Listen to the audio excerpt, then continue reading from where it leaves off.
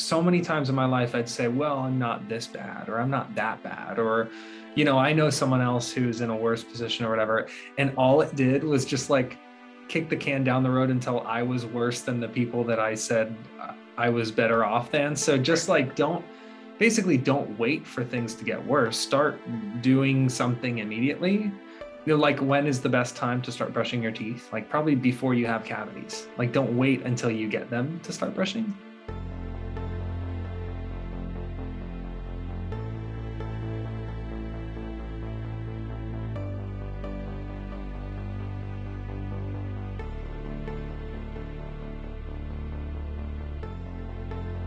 Welcome to the Break the Chains, Find Your Flame podcast.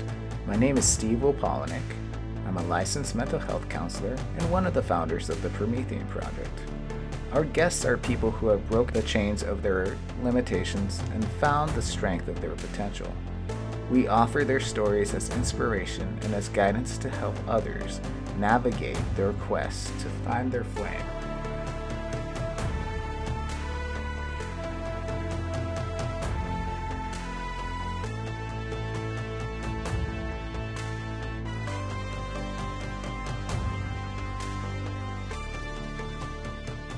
Welcome back, listeners. As always, your host, Steve Opolnick, here with another Break the Chains, Find Your Flame episode. Today is episode 70, and our guest is Johnny Crowder. Now, the name of this episode is called The Spectrum of Mental Health Care, and it's really relevant because this is exactly what Johnny and I get into. Obviously, we don't shy away from mental health on the podcast. It's a big reason why we started the podcast. Johnny and I get in depth about the spectrum of care when it comes to mental health because most people only look at it as provider-based and levels of care, whether it's acute level of care or lower level of care, of inpatient, outpatient, things of that nature. Johnny is really open about sharing his own experiences and his own identity and connecting with other people and his own struggles to really understand feeling isolated, to be a vocal component to the mental health care spectrum that's out there, which is a big part of what we talk about as community, as relevance of, this spectrum can be from anyone, a friend, a colleague, people you may not know, music, art, all different kinds of mental health care. And it's a fallacy to only focus on one. And so we talk way more about what the spectrum looks like in this episode. It's a really great episode. Can't wait for all to hear it. So without further ado, here's Johnny Crowder. In a world where humanity's potential is imprisoned and locked away, our only hope is to break the chains and find our flame.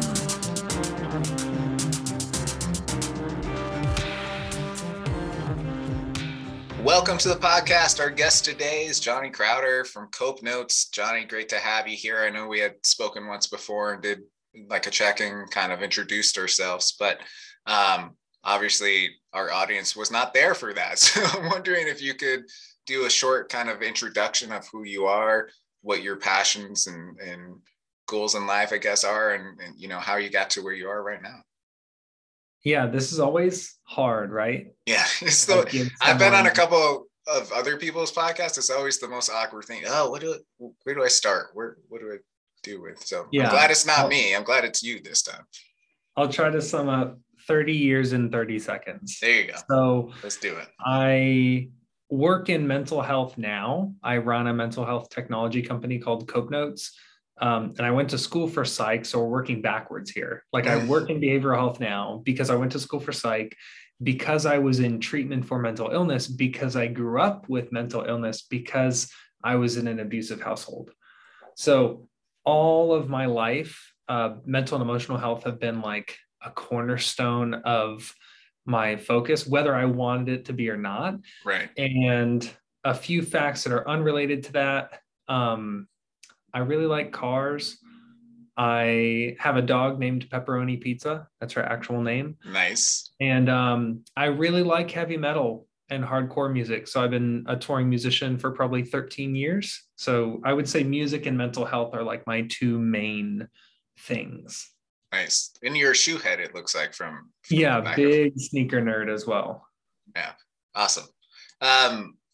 So obviously that's a short summation of who you are as a person. And, we could get into the esoteric and philosophical conversation of what makes a person. But I also think, that introduction will allow us to really get into some good conversations about mental health and music and, what you're doing with Cope Notes in general. And I like how you started where you're at and worked backwards a little bit through that and your transition from, an abusive household, things that were kind of outside of your control, to wanting to study and wanting to make a difference. I'm wondering if you could tell us a little bit about that point maybe in your life where you were able to kind of switch the gears and say, hey, this is something I'm interested in kind of helping with or doing more with, and not just having my own history with. Yeah, you would think that would be when I started therapy, but it wasn't. I was like not a willful participant in my treatment for a long time. I was, my attitude was very much like, oh, you doctors think you know everything. I'm the one who knows everything. I'm 14, like I'm a genius. So there was definitely a part of me that didn't want to learn about psychology because I was almost like nervous about what I would find. And then as I started taking psychology courses, I was recognizing like, oh shoot, my doctors are right. Like they're starting to make a lot of sense. And then I think it was around the time. So I took college level psychology in high school, and then I went to the University of Central Florida for psychology. And it was probably during my first year or so, maybe first year and a half in college, when I connected with NAMI, the National Alliance on Mental Illness. And I learned about something called peer support, which I thought that I had to become a clinician in order to help people with their mental health. Like that in my mind, I was like, well, I guess you have to be a doctor, right? Right. And peer support meant that someone living with schizophrenia, bipolar disorder, PTSD, whatever, could meet with other people with similar diagnoses and just kind of listen to them and talk to them. And that's a way of providing support. And I was like, what? You're telling me I can help people without spending like a decade in college, earning a PhD? And if people can't see me right now, I'm not much of like I don't look a lot like a doctor. I don't sound a lot like a doctor. I'm very much a t-shirt and jeans kind of dude. So when I learned about peer support, I think it opened up a lot of possibilities for me, because I used to think only certain people could help other people with their mental health. And now I'm like, oh, almost anyone can, Right. Yeah. And I think that's a big thing with mental health in general, is just this concept of very structured.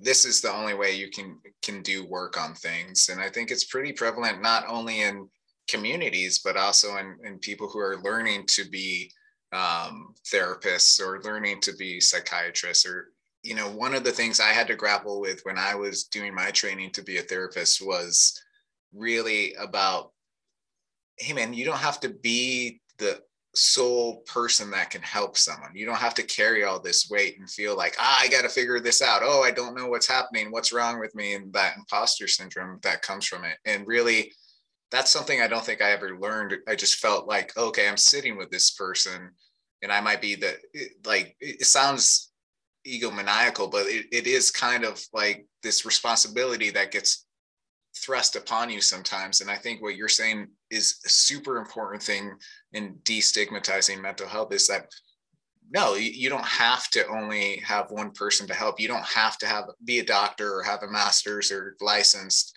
to help someone.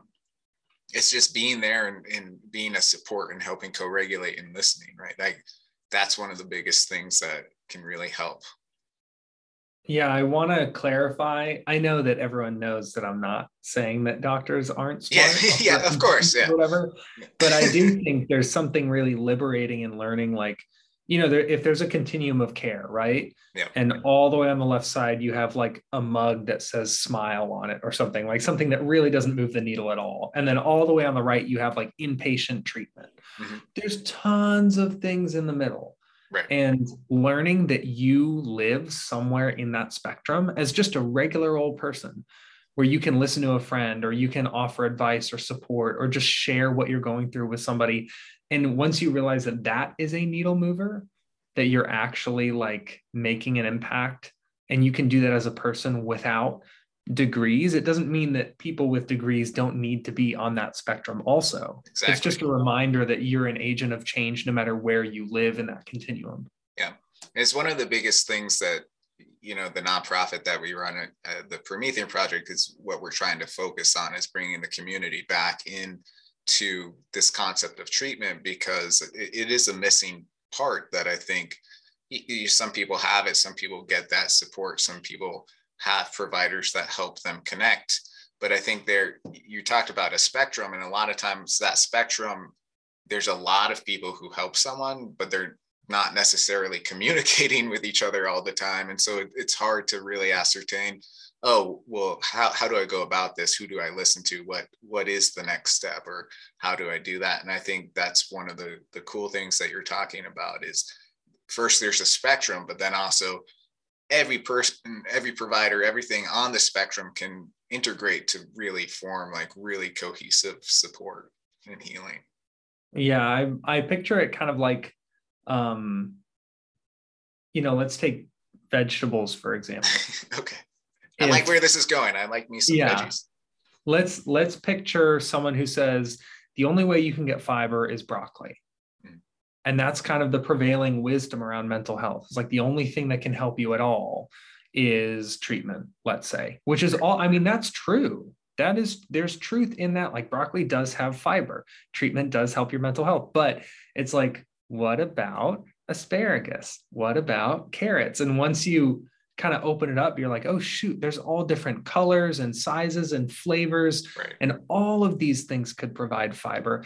Even some of these things aren't technically vegetables that still have fiber. So it is freeing and liberating to realize that the scope isn't so narrow. And a lot of times it does require combining a few different resources to kind of set up something that works for you. And I know people who would never download a mental health app in their life. I know people who would never crack the spine of a book that is designed to help their mental health. Everybody's a little bit different, you know? Yeah. And it's really, to go along with like the food analogy, it's about making it digestible for people, which connects with them. And, like, I love the veggie comparison, because you could almost flip it to the other side and say, when people talk about protein, when they're confronted with people who are vegetarian or vegan, they're like, well, what are you going to do for protein? This is the only protein there is in meat. Same kind of dynamic, right? Like there's all these varying kind of ways. And yes, protein for meat is good and healthy, and that helps you, but you can find it in other mechanisms in other ways as well, and just as supportive and helpful for people. So it's a great analogy, and it really is about figuring out what works for some people and what will be generative for people, as opposed to just forcing, okay, here's the box, make it fit. Yeah. One of the things I always talk about with clients is like, we always hear that analogy of thinking outside of the box, but how often is that actually happening? Yeah. And I do this activity. I learned it in college from one of my professors. It's a thought, like an exercise on thought. And it really is just you have 9 dots and you have to connect them with a certain amount of lines. And I don't want to ruin it for people. So I've used it in the podcast before. So just pause, go find the 9 dot, thought-provoking question, and then come back to this. But the whole concept is you have to, I think it's 9 dots. You have to connect every dot with a line. You can only use 4 lines, right? And most people will try to do it, and they end up trying new ways, but it's just a different orientation of the same way. And the concept with it is, because you put the 9 dots in 3 rows, so it looks like a box. So they stay within that box trying to figure it out. They don't realize that in the rules, you never say you can't draw like a huge line out here and then come back with that line to connect. And, and so when we talk about, what we do in sessions, I like to start with that. It's like, this is what I want you to think therapy as. This is the box that we often think, this is what we can do. That's so cool. I have to Google this afterwards. You should check it out. It may not hold as much because I gave you a little hint on that, but but I'm still pumped. That's Yeah. awesome. Yeah, I like that a lot. And I also have used it with my siblings to get them to do my chores before. It's like, I bet you can't Wow. solve this kind of thing. Oh, Yeah. genius. Yes. Evil genius. Evil genius. That's the egomaniacal aspect. So going back to what we were talking about, what drove you to kind of check into psychology as that option for you and start doing that? And then how did you start realizing, you mentioned you realized, oh, okay, some of what they're saying is true. How did you start putting that into practice moving forward? Well, I should say that I took psychology in high school in part to prove my doctors wrong. So it wasn't. So it's really, out of spite. Like, I'm going to study psychology out of spite. There was definitely a skepticism inside of me. Like when my doctor would say like, oh, you have OCD, I'd be like, well, no, Monk has OCD from the TV show. I don't have OCD. Like, and I would make all of these little exclusionary rules that would keep me from qualifying for having certain diagnoses. And then there was definitely a lot of curiosity in me. There was like skepticism in saying like, here was my mentality. I'd say my doctors are wrong, but I want to figure out what's right. And then that curiosity led me to take psychology. Turns out my doctors were right. So bravo. They were obviously right. They were like 3 times my age and went to school for as long as I've been alive to learn about that stuff. But then I think when it started becoming clear to me that my symptoms were related to like real conditions, and that a certain percentage of the population were also experiencing those symptoms, I was like, oh shoot, I'm not the only person in the world. I'm not like cursed, right? I'm not like this one person out of 7 billion that's like being tortured by having these, like, I read something like 1% of the US population had schizophrenia or something. And I was like, that's so many freaking people. It's a lot of people. Like the percentage seems small, but when you expound it to what that actually means, it's a lot. And then I was like, not only did I not feel alone or cursed or doomed, because I was like, there's literally 3 million other people. There might be people in my class right now who have schizophrenia, and they don't know that I have it because I don't talk about it. Right. I don't know that they have it because they don't talk about it. And it really fired me up because number one, I was reading that this was like a real medical, like there's real science behind it. It's not because I'm evil or broken or stupid. Right. It's like synapses and neurotransmitters. And I'm like, oh, if this is just science, that means I can learn about it. Mm. And so it really empowered me to start finally taking ownership of my recovery rather than being like, oh, I'm just screwed up and this is the way I'll always be. When I think learning about the science behind it made it feel less personal, like less of an attack towards me and more about just about a condition. Like the other day I was, so I'm allergic to pollen. Okay. And I live in Florida. It's a great time of year for you. Dude. So everything's covered in pollen. And yesterday I went to visit some friends. I sat on this seat. And when I got up, there was pollen all over my back, all over my butt. And then I was just sneezing like wild. And I was coughing and stuff. And then I got home and I Googled like pollen allergy, like what to do if you have a pollen allergy, like how to help with that. Yeah. And I was just like, how interesting that in our heads, we mentally separate, okay, if I'm experiencing a physical symptom, I just Google it. Right. But then if I am experiencing a mental symptom, I feel broken and embarrassed. And like, it was just interesting to me that my gut instinct with a physical thing is to Google it to see what I can do. But my gut instinct with a mental symptom was to shut it down and pretend that I wasn't experiencing it. Like, right. What the heck? Yeah, it's crazy. Like how intense that is. And, I think even in like certain vernaculars, I just said it's crazy. And there's a connotation with that and a stigmatized version of that can be offensive and challenging for some people too, because we don't talk about this stuff and we don't really do that. And that's something I'm working on, being mindful I just wanted to call myself out on that in this second. But the other aspect of what you're talking about is that, when you sit and you hold a secret, or you're the only one who knows, or we don't talk about that, it becomes bigger instead of smaller.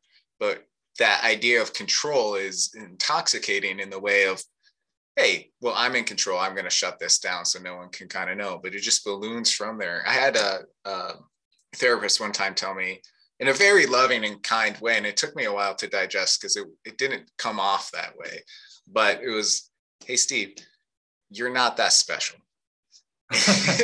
And initially I was like, what the hell? Like, my mom says I'm special. What do you say? Mm-hmm. And like that kind of reaction. But it really, when I was able to digest it, it made a lot of sense. Like you're talking about, is when we shut things down, when we hold this secret, we feel really isolated, and we feel like I'm the only one dealing with this. And that hinders us from actually finding other people to communicate around with it, which can help make us seen and actually be really healing for us to kind of move forward. Yeah, it is. The control thing is funny too, because I think about like OCD, for example. I had debilitating OCD, and one of the primary principles behind OCD for me was control. Like, I wanted to be able to control these certain variables. But what's funny about thinking that keeping it inside and not talking to anybody about it is controlling it, is that it's like the exact opposite. It's like allowing it to dictate the way that you behave and think. And it was very surprising to me to find that when I started opening up about what I was going through, some people didn't get it, but a way larger percentage of people than I expected went like, oh yeah, dude, my aunt has PTSD. Or like, oh yeah, dude, I had bipolar growing up, and then I started taking medication. Now I feel a lot better. And I was just like, are you guys just all over the place? And it's like, yeah, we are. Yeah, it's almost weird when you think about it, because it's, you can feel really happy when people share about that, but in any other circumstance, it would be a weird conversation. Like, why am I happy that they're sharing that? But in reality, right. Oh, I feel seen. I feel this makes sense now. Like, I'm not the only one who's dealing with that stuff. And it's very powerful. I've had, my own kind of interactions with that, but I've definitely seen that breakthrough with people I work with, where it's like, hey, I just learned from my friend that she has trauma. It's like, okay, I feel weird smiling about this, but I feel like there's someone I can talk to now, because they get it. Yeah, I've said before, I wish nobody could relate to me. Like, best case scenario is I really am the only person in the world who's ever experienced this stuff, because it's hard. Like, ideally, nobody else would ever have to experience it. But the fact that people can relate, it is bittersweet, because you're like, I wish you hadn't experienced, I wish you didn't live with that. But me knowing that you do brings both of us a heck of a lot closer together, even if we don't talk directly about it. That's the thing. Like, sometimes, so I love metal music a lot. And if I walk past someone wearing a t-shirt from a band I love, we don't even have to communicate. I'm just like, that's my dog. Yeah. Like, I feel like I understand that person. And there's something very similar in the mental health realm, where once you understand that somebody else understands, it doesn't even have to be this whole like sitting down and talking through all the details of what you went through. Just knowing that they get it, you're like, oh, dog, I got your back, Yeah. Very, very much so. Like, I'm a huge fantasy geek kind of person, and I see someone with a Captain America shield on their clothes. I see someone wearing a Lord of the Rings thing, or whatever it is. I don't even have to call them out, and I'm like, oh, okay, like that person and I would probably vibe on this. Yep. And it feels good just to have another person in that realm, and it is the power of that's very amazing when you talk about like managing your own recovery, because it's really informative in continuing that work on some of those days where you feel like you don't want to, right? And so that's one of the reasons why we started this podcast, is the hopes to kind of have some of this conversation out in the world, and people can connect to some of the guests and what we're talking about, and kind of making it more accessible in a way, so that this kind of stuff can start to become, like you said, not even an everyday conversation, but just being vulnerable with someone about this stuff can be healing. And then you may never talk about it again with that person, but just knowing that there's this kind of ability to do it is so amazing. When you said someone said that you're not special, I'm reminded of this one phrase that I always get confused. I can't remember what the exact phrase is. It was either you may be special, but what you're going through is not, or vice versa. Like what you're going through may be special, but you are not. But either way, it makes me think of like, everyone, we kind of go through life liking to think that we are very unique and one of a kind, but our experiences are largely uniform, right? Like we all experience disappointment and loss and anger and frustration and guilt and regret. And like, it's almost comforting to think like you're not as unique as you think you are. Your life experience isn't as unique, because at least when you walk into a room, you don't feel like a total stranger to everybody. You're like, everybody in this room has felt disappointed, has felt hopeless, has felt confused. And that, if nothing else, provides like some level of connection. And I think what made my early treatment hard was because I was convinced that I was the only person going through it. And that's what made me think that my doctor couldn't possibly know what I was experiencing. Right. I'm like, you can go to school your whole life, but you don't know what I'm experiencing. And then I went to school and I'm like, oh, my doctor knows everything about what I'm experiencing. In fact, she's probably met with 40 people just like me in the last 2 weeks. Right. And that's kind of a relief. Yeah. I mean, that would make me feel comfortable going to see someone. Okay. You talk to people who have similar interests or similar situations going on. Yeah. I mean, I do think there's probably a way that I could have been told that would have been more digestible at the time besides that. But I also think I needed something so intense to kind of snap into it, because initially my initial reaction was like, how dare you? And then once I could put some thought and awareness to it, I was like, oh no, that makes a lot of sense. I understand why it was said that way, to kind of jar me into that position. And luckily I had a good enough relationship with the person that, it wasn't a, okay, bye situation. So you went to school for psychology, and then we referenced Cope Notes a little bit. I want to talk a little bit about that, but what was that journey from, going to school and studying psychology to, we talked about the spectrum, to getting to the point where you created Cope Notes, and talk a little bit about what that is, I guess. It was very nonlinear. Like while I was in school, my band got signed. And so I had to finish my degree on the road. Like I was literally in a van on tour with like a psychology textbook in my lap, like doing online quizzes. And for a while, so I was doing a bunch of volunteer work at the time in peer support and public advocacy. So I would like go to schools and hospitals and stuff to talk about like the patient experience, like what people with mental illness feel like when they are going through those stages of care, and how to recognize signs and symptoms. And I loved doing that style of volunteer work. It was like peer support just spoke to me, dude. So I started doing tons of it. And then I should clarify that I never set out to start a tech company. I am like not I didn't go to school for tech. I didn't grow up dreaming of like, oh, I'll be like a tech bro. I grew up wanting to be a rock star, and then mental illness derailed a lot of my, a lot of what I was trying to accomplish. So I go to treatment, start working in peer support. And then I started a peer support project called Better People that you can't find. So don't Google it, because it lasted, less than 6 months. It like failed immediately. which I then turned into something called Not a Therapist, which you might be able to find somewhere. And I ran that for about a year, and that was like a digital peer support resource. And there were a lot of extraneous components that people didn't really find value in.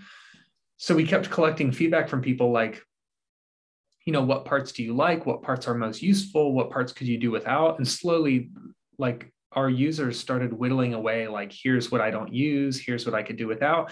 And we wound up with people just saying, can't you just text me every once in a while with something that will help me think differently? And I'm like, there has to be some kind of neuroscience behind that, right? So I went to digging and created something that texted people at random times. And I wanted those texts to be written by peers with lived experience to have that peer support base. And then I wanted the text to be based on proven psychological principles. So like an exercise or a journaling prompt, or, not just like breathe. I wanted it to like actually it's going to be okay. Yeah. Yeah. And then I just started focusing on building that. And maybe about, maybe 9 months in, I was giving guest lectures at USF in Tampa. And one of the researchers said, hey, can I take a closer look at what you're working on? And then she was like, I don't know if you know what you're doing, but this is kind of a big deal that you're doing this. And I was like, what are you talking about? And she filled me in on the principle of ecological momentary intervention, or EMI, and basically how it's like a way to train the brain to think in healthier patterns. And she's like, did you know that this is what you're doing? And I'm like, I'm not going to lie, I didn't. So then we started purposely building CopeNotes to be an EMI resource. And I think that was a huge catalyst. And like having, earlier I said, you don't have to be a doctor to make a difference in people's lives, but it sure does help to work with some. I'm really glad that I was approached by Dr. K, and it definitely changed the trajectory of the resource to make it like a more credible, effective thing rather than like a backyard project, Can you talk a little bit about EMI and explain, like, just very short notes of what that is and why it's effective? Yeah, so EMI is totally up my alley because I have a very short attention span, right? I think a lot of people in our generation do. So the thinking behind EMIs is, you have automatic negative thought. So you have like literally thousands and thousands of negative thoughts coursing through your brain every day. And a lot of them are subconscious. A lot of them aren't really like in the front of your brain, but it's thoughts like, I'm nervous about tomorrow, or what if there's traffic, or I can't believe I said that, or my laugh is annoying, or, whatever types of critical thoughts you have. And a lot of them are playing on repeat, relatively uninterrupted. So the thinking behind EMIs is if we interrupt a negative thought pattern with a catalyst for positive thought, so we kind of surprise it, we kind of knock that negative thought train off the tracks. If we do that consistently enough, over time, the brain will learn to do that on its own by challenging negative thought patterns and prioritizing positive thought patterns. And the cool thing is the synapses in your brain literally rearrange themselves in order to do this. So it's like, awesome. When I started learning about that, the physical component of EMIs, how like synapses will pull apart and grow closer together depending on which thoughts you kind of learn to optimize for within the brain. And the fact that it's this like seemingly super complicated psychological process, but actually our brain is doing it all the time anyway.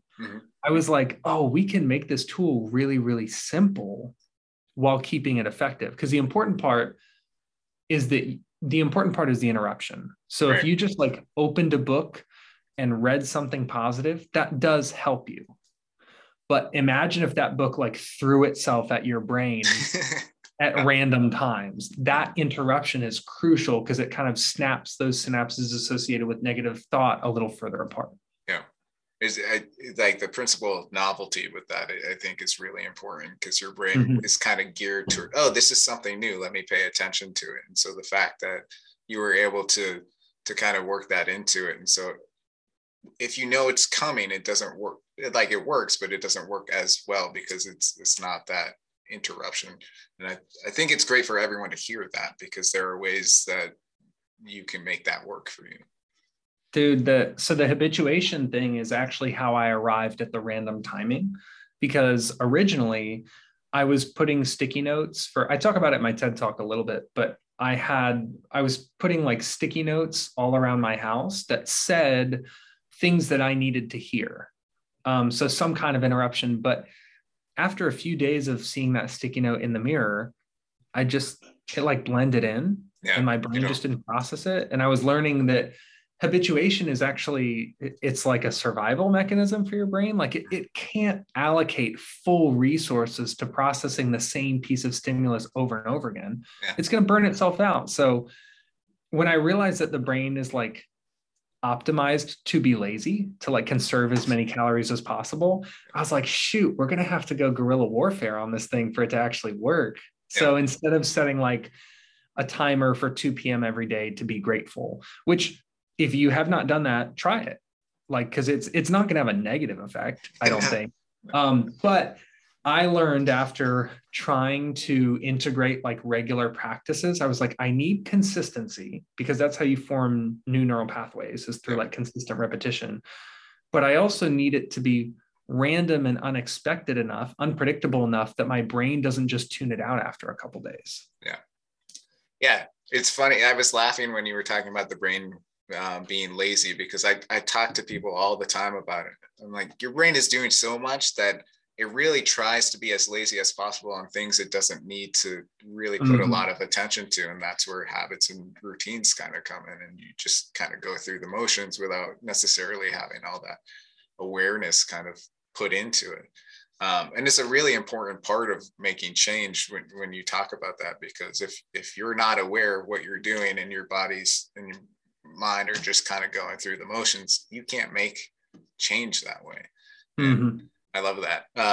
Yeah. And that gratitude timer is fantastic. I also like setting time, like chimes that come randomly. And when you hear it, it's, okay, this is my moment of mindfulness, or my moment to reflect, or, find a gratitude aspect. It's really great. So you started Cope Notes, and you're just kicking ass now? Like, what's the story? Yeah, imagine if that was a story, right? I just started it and everything's great. So we are in our 5th year of operation.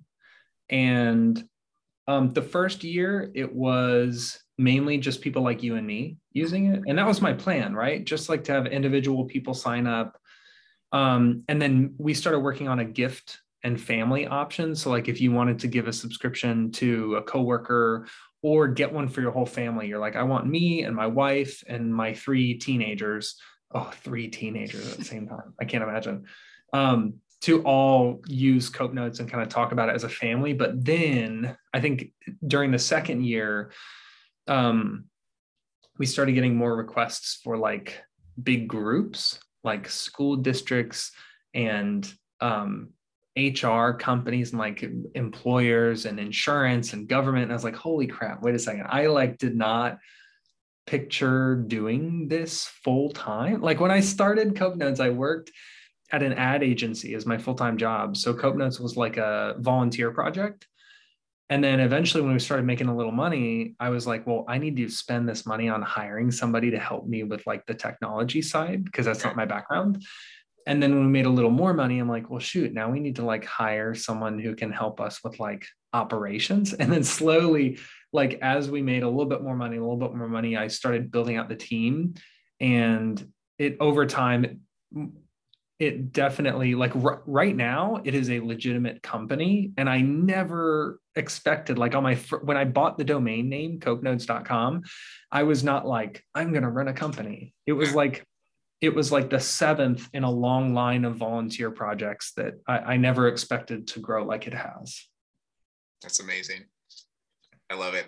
I think it's so cool to see how that growth has happened, and just from doing some of what's needed and having people show up. And I think that's a big thing, is when you start applying awareness and attention to those kind of things, people are going to respond to them if it, and things will open up. So it's great that's really worked towards where you're at, and you're able to do this full time and do something you love doing, right? I will say the first 3 years, I thought about quitting every single day. Yeah, it was like that's the other side of the story. I think that's also important. Because mentally, one of the most difficult things you can do is starting a company. But the very next most difficult thing, if not more difficult, is running it after you've started it.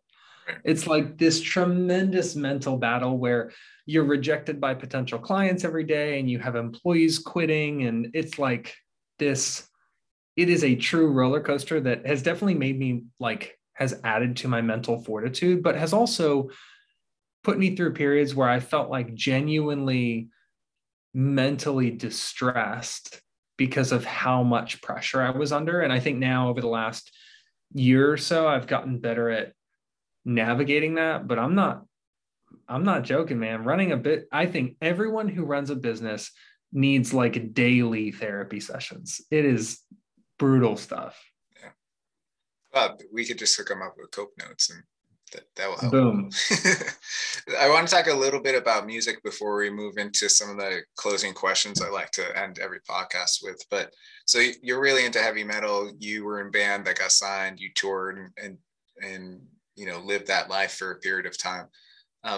What is it about music that really speaks to you and connects with you? Because I do think it's really important and a way to kind of work on some of like we said, on that spectrum. I think music and art and things of that nature are a huge part of that as well. But I just want to hear your story in terms of music and what it means for you. Yeah, I'm a writer.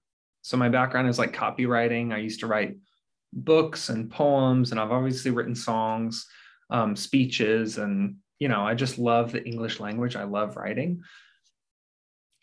I feel that a chord progression on a guitar can say words that do not exist in the English language.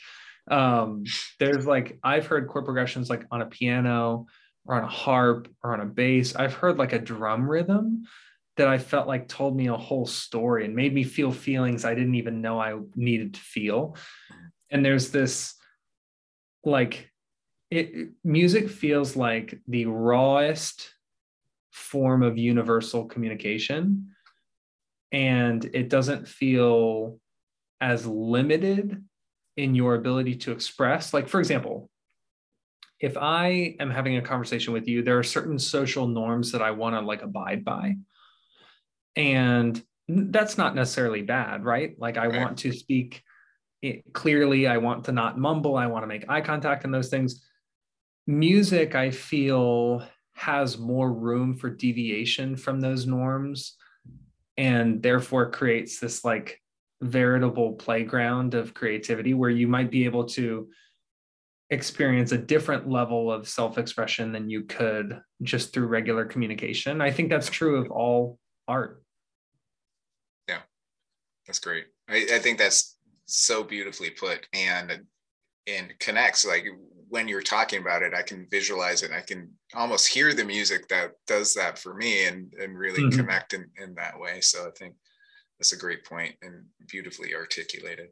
Okay. So you're ready for, I don't want to call it the lightning round because I feel like that's kind of cheesy, but I guess like whatever, we'll come up for a name. Because I'm in Tampa, Florida. So there you go. It's always the lightning round here. There you go.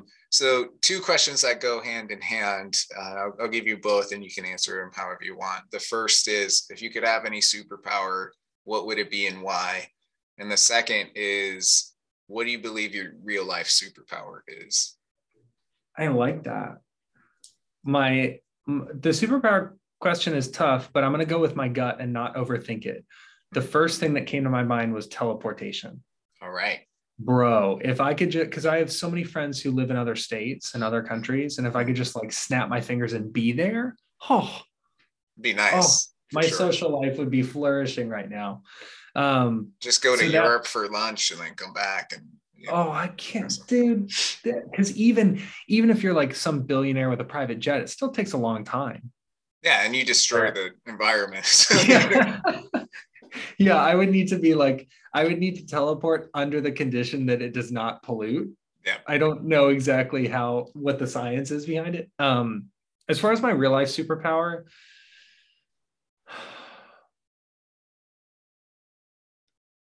That's tough. I don't know if this is really a superpower, but I feel like it's that this might seem kind of reductionist, but that I'm still here doing it. Like my life, not to be dramatic, but the first quarter century of my life was like just torture. It's like trauma and abuse and illness. Like I couldn't do so many things. I couldn't like live my life. The fact that I am still a functioning human being after experiencing everything I've experienced, and even like we're not going to get into it, but last year I had some terrible stuff happen in my personal and family life that I'm still like working through and having to navigate, all while running a business, all while writing music and trying to be like a good friend to people, a good boss, a good leader, a good vocalist, like a normal tax-paying citizen that like buys groceries and stuff. Right. The fact that I'm still I think the fact that anybody is still functioning right now as like a person is like as close to superhuman quality as I can picture in the real world. Yeah. It's just resilience. I don't think that's reductionist at all. I think from everything we've talked about, it's 100% true. And then, you're right. Like where we're at right now, it's amazing how people are even functioning on a day-to-day basis, and even if they're not like that ability to come to it at some point. I think makes a lot of sense. Thank you so much for being open and honest about that stuff. I know that's part of what we need on the spectrum is that ability to connect. But I also do want to thank you for that, because it's rare that we get to see that in a person. And I think it's also really beautiful that you're sharing that with us. All right, very last question for the podcast is, obviously we've been talking about the spectrum of mental health care and what that looks like, and being open and communicating. And I'm just wondering if you have any last ideas of advice to impart to the listeners who might be struggling with that, or having trouble with being vulnerable, or finding people to connect to, or things of that nature. Anything to kind of speak to them directly, what that might be. Yeah, I have two quick pieces of, I want to say advice, because it sounds like I feel like to offer someone advice, you have to be like 75 and just like this wise old sage. When I turn like, 75, I'm going to be like, I'm going to tell everyone how to live. Yeah. Gandalf has advice. Like he's been there, right? I'd listen to Gandalf if he dropped in and was like, hey, you should do this. I'll say, here's my 2 cents. The first penny is really prioritize prevention. Like so many times in my life, I'd say, well, I'm not this bad, or I'm not that bad, or, I know someone else who's in a worse position or whatever. And all it did was just like kick the can down the road until I was worse than the people that I said I was better off than. So just like, don't wait for things to get worse. Start doing something immediately. Like, when is the best time to start brushing your teeth? Like probably before you have cavities. Like don't wait until you get them to start brushing. So many times in my life, I'd say, well, so then the other thing I would say is, I'm not that bad. Or if you haven't, I know someone else who's in a worse position about and what all you're going through was just like mentally down the road until I was worse than the people that I nervous about the ramifications. I was better off than. So just like do what I did. Basically, don't wait for things to get worse. Start strangers doing something immediately. Like would start conversations. Like when is the best time to start brushing your teeth? Like probably before you have cavities. Or like don't wait until you get the mall or on a bus or whatever, and just kind of feel it out. Don't just like dump your life on somebody, but maybe it would be easier to bring up what you're going through to someone who you might not see again soon, and kind of get those early reps, so that when you do talk to a friend or family member, you've at least already experienced someone hearing what you say and go like, okay, and you realize that you didn't die, nothing exploded, and then you can. I had to work up to talking to my family about it, and there's nothing wrong with seeing if you can talk to a stranger about it to kind of prime that pump. I'm not going to call it advice either, but two very important sense that you threw out there for the listeners. And I well appreciate, the information, because I do think it's really important. And, there's a lot of science behind that too. Just these one-off conversations can be really helpful for repetition, or even just releasing what you're holding on to. So, yeah. Well, Johnny, so blessed and honored to kind of have you on today. I appreciate you coming on, sharing your story, talking about Cope Notes, and, just being an agent of support, I guess is what I'll say. It's amazing to kind of see that in another person. So I appreciate you and what you're doing. Dude, thank you for having me. And also thank you to people who just spent 45 minutes listening to something that's going to help improve their mental and emotional health. Like, if you just stayed with us for a whole episode, what that says about you as a person, that you choose to fill your ears and brain with this type of stuff, means that you're already miles ahead of where I was when I started. You're doing great, basically. You're looking for something. You're doing that. You're turning towards, right? Unlike me, who spent my 8th grade hiding from trauma and overeating by watching cartoons and Akira, which also was very valid choice in this aspect. Those are great things. Yeah. However, thank you all.